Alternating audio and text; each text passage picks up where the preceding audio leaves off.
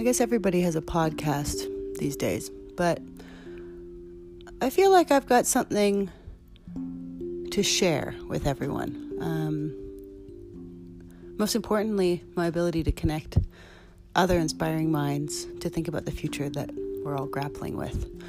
So join me for Inventors of the Future for conversations on what comes next.